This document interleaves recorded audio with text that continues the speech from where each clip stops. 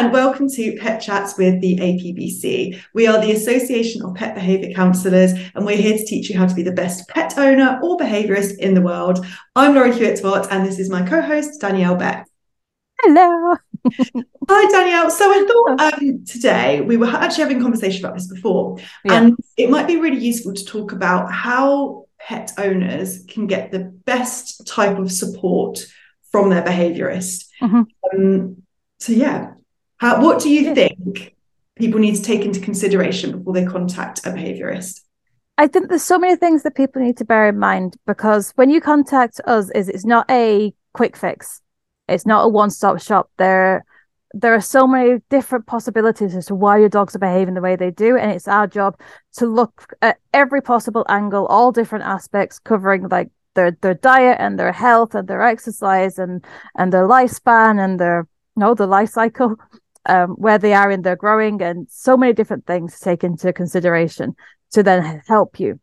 But we can only help you so far, because we're not the ones that are actually going to do the training. So when clients come to us, have a think about what it is that you need. Do you need someone to be present and give you a step-by-step plan that they can implement with you? So do you need someone that's going to come out to you every week or so and help you implement something, or meet you virtually online and help you through the progress? Do you need someone to just tell you that it's okay? Yeah. And to let you know what the problem is, and that your dog's not dangerous, they're scared, or they're frustrated, or they're in discomfort, or whatever the problem may be. Are you someone that doesn't particularly, a bit introverted maybe, and doesn't really want to do too much in-person stuff, in which case there's loads of us that work virtually, and we can basically give you a plan and an online kind of segment for you to work through independently that you can go through. There's so many different things for you to know and bear in mind, that it's finding the support that works for you, and having the right kind of expectations with the behaviorist that you have, and that you've chosen to go with. Does that make sense? Yeah, absolutely. And I think the reason I ask is just because I think we kind of alluded to it in the last session, but I think, there's this vision that a behaviorist I don't know, I think different people have different expectations. Like some people think a behaviorist comes out, writes a report, and then they go and you never see them again. And then some people think a behaviorist takes your dog, or dog trainer takes your dog and takes them on boot camp and trains them up. So I think there's always different ideas. One thing to note is, I suppose, for other pets, because you do reptiles as well, don't you? I do, yeah, and I also see cats.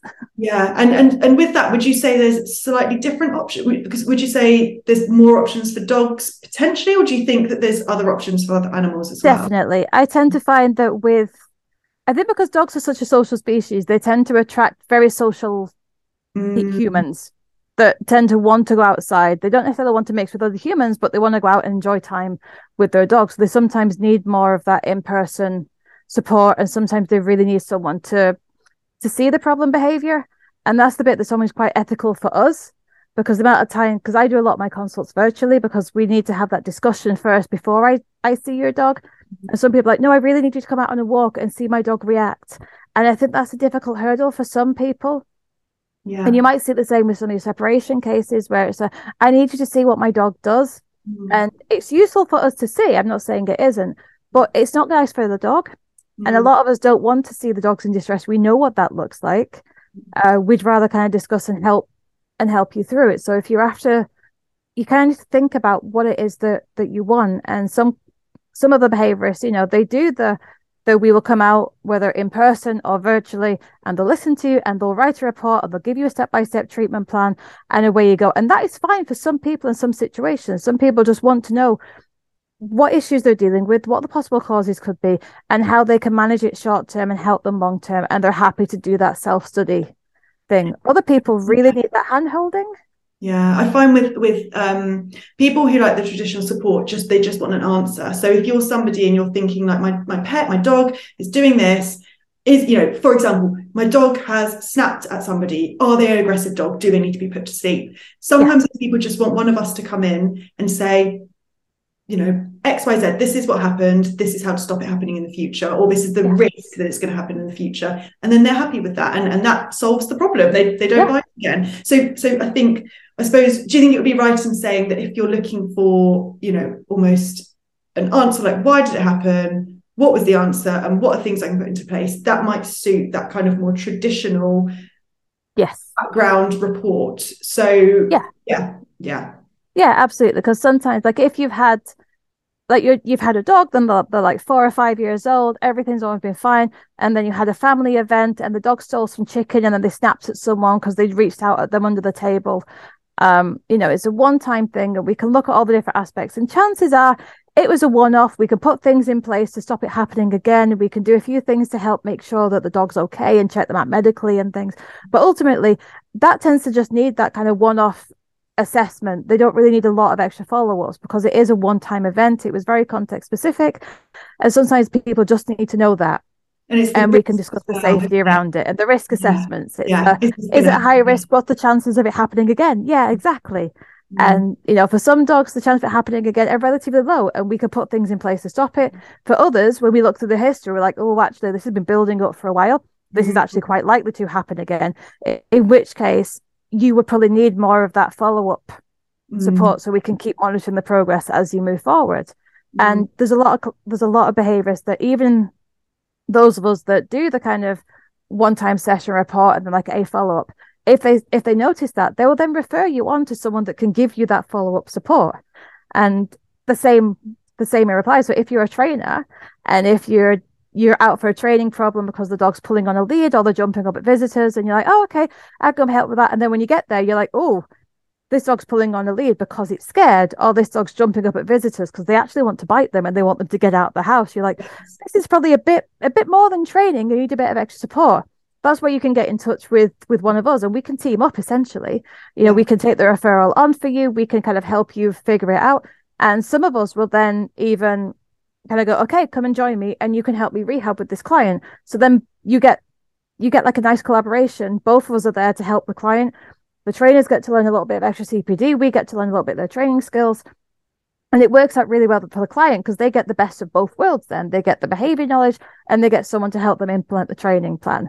And that's perfect for some people. Others just want to be given a plan and have like little check-ins every couple of weeks to make sure they're going right. And if it's going a bit wrong, to go, why has it gone wrong here? And then we can look and address it. And I think people don't realize how diverse varied we do is, because I know that you have very long-term plans that are self-study things as well as I do, and you also have more in-person things. So what do you find with your clients that you find that they want the most? And if there are any kind of, not necessarily problems, but situations where they're like, not sure we're the best fit, where do you find is that kind of junction where you're like, I'm probably not the best person for you, you would be better off with these people? That's a good question. So I think the key is knowing what you want and sort of listening to this and going, what do I need out of contacting a behaviourist? So for me, I work with separation problems. So and I don't like to say that they can be a long-term problem, because I do think sometimes you can fix them. Everyone says separation takes such a long time, and I try and say, look, let's look at your problem and see how we can fix it. But I tend to have, if I take clients on one-to-one, it tends to be more long-term.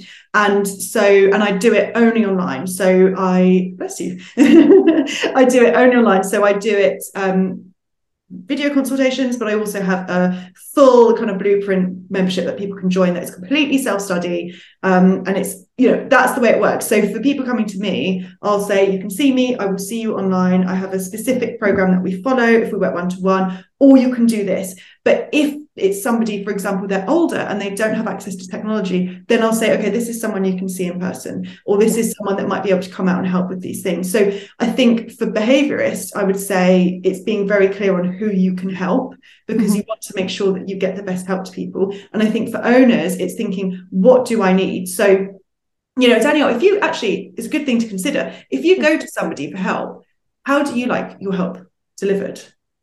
Yeah, I like videos. Related, like, I don't know, I can't even think, something unrelated.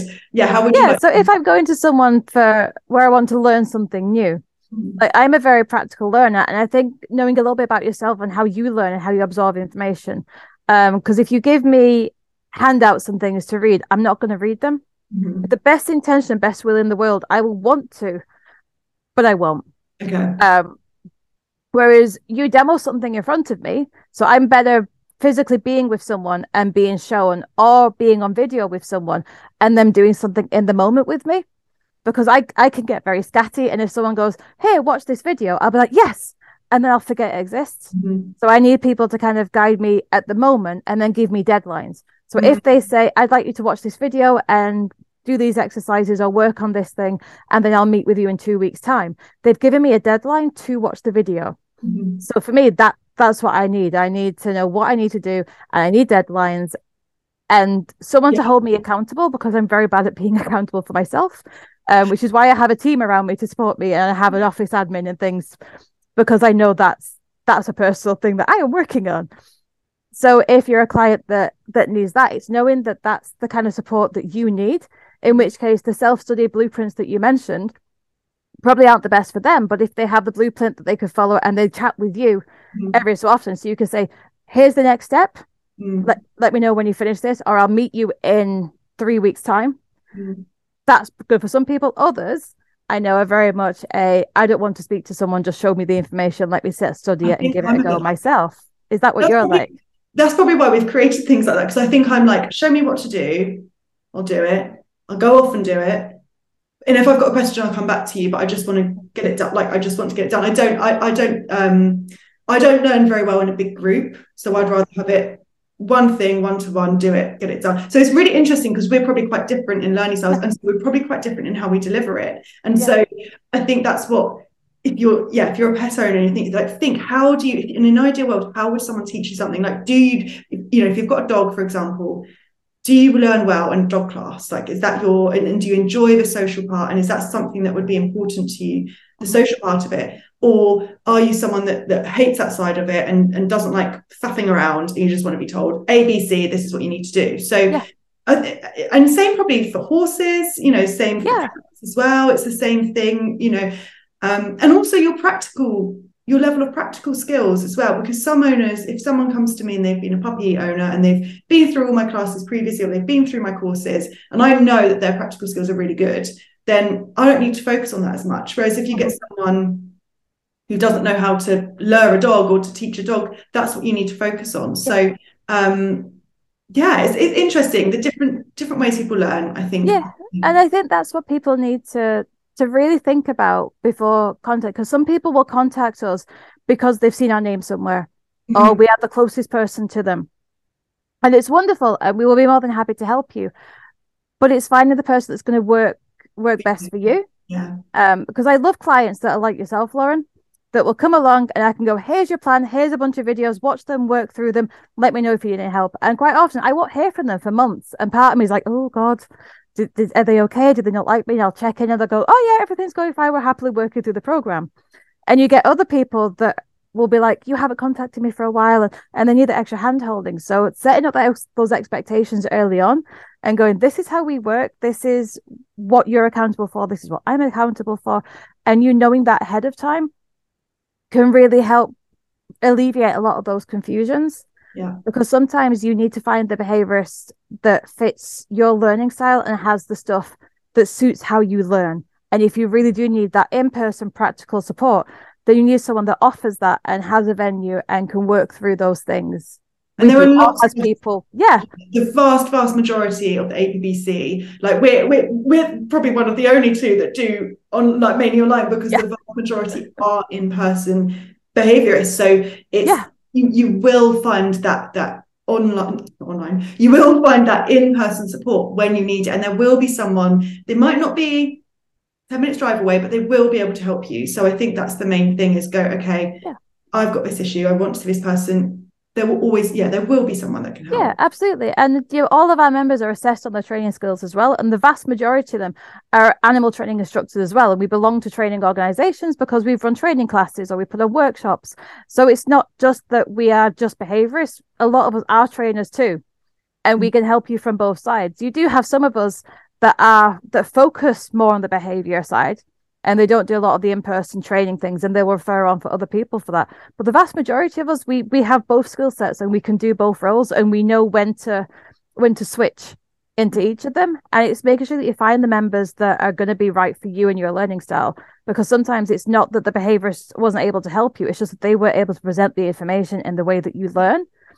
And, many of us will set up different things for different learning styles, for different forms of disabilities or neurodivergences, and be able to allow you. But we need to know that information. That's the key, is we need to, so I think what you can take away from this is think about, how do you like to learn, and what is your expectation when you work with someone with your animal? So is it, because some people will do it. Some people will say, I do training walks, and so I will take your dog out and do some work with them while they come on walks. And there are so many different styles. So is it you want someone to, well, not really do it for you, because we don't so much promote that, but someone to do as much as the work as possible. Yeah, get those foundations in place first. Yeah. Because that's the service I used to offer back when I was more physically healthy than I am now. Is I used to go, okay, for the first few weeks, I will take your dog out on a walk. I will teach them the basic skills of kind of relaxing or checking in or whatever it was that we were teaching, because I had the handling skills and I was faster at doing that than the average pet owner, because I'm a professional. It was literally my job. Once the dog knew what to do, you can then go, okay, now we can transfer it over to you, and you can take over the reins and do it. And there's lots of behaviorists and trainers that work that way. Others will coach you virtually, and it's figuring out what you need as the first step. So okay, I need help with my dog. Fantastic. It's wonderful that you've got to a stage where you're like, okay, I need external help. I need to stop scrolling YouTube and trying bits of everything, because all the techniques that you see, most of them need to follow a specific plan. And a lot of the YouTube videos, as wonderful as they are, they miss out the beginning foundation exercises, because, that's very tailored to your situation, your dog. So it's okay, I need help with my dog. What help and support do I need as a person? What does my dog need? What are my physical capabilities? What's my schedule like? What's my learning style like? So you can figure out, do I have the time? Is a first one. Do you have the commitment? Are you in a place where you're ready to actually invest in your animal and commit to a structured treatment plan, rather than it just being I need to do this? It's like, okay, that's great, but we need to put these things in place. So are you going on holiday soon? Are you expecting a baby? Is there a house renovation? There's so many other things that can get in the way of these plans. And it's having a look at where you are and going, what help do I need? What support do I need? And then finding a behaviorist that can help you in the way that you need. Because out of we've got like 400 members in our organization, I think there's bound to be one of us. Yeah, there will be someone who will be able to help you. They might not necessarily be down the road, but we can team up with people that are more local, and we can find ways to help and support you. And I think people miss that flexibility within the organization. So I'd love to hear in the comments of what you would want from behaviorists. What's your expectation? Have we kind of blown your mind with us not being what you thought? Is there anything that you're like, I would love a trainer that did this, or I would love a behaviorist that did this? And give us some ideas, because we can then feed that back to our organization. It's understanding everyone's remit, and as Lauren said, it's setting up those expectations, isn't it, with our clients, so we know what to expect from each other. Yeah, absolutely. I think, and also if we know of anyone, we will put it in the comments as well, who you can if there's anyone that comes to mind, you say, I need help with this, and we go, we know this person is really good, we'll put that in the comments as well. So I hope this has helped. So hopefully you've got a good clear plan. You can have a think about how you enjoy learning new things, and thank you so much for listening and watching, and we will see you next time. Bye.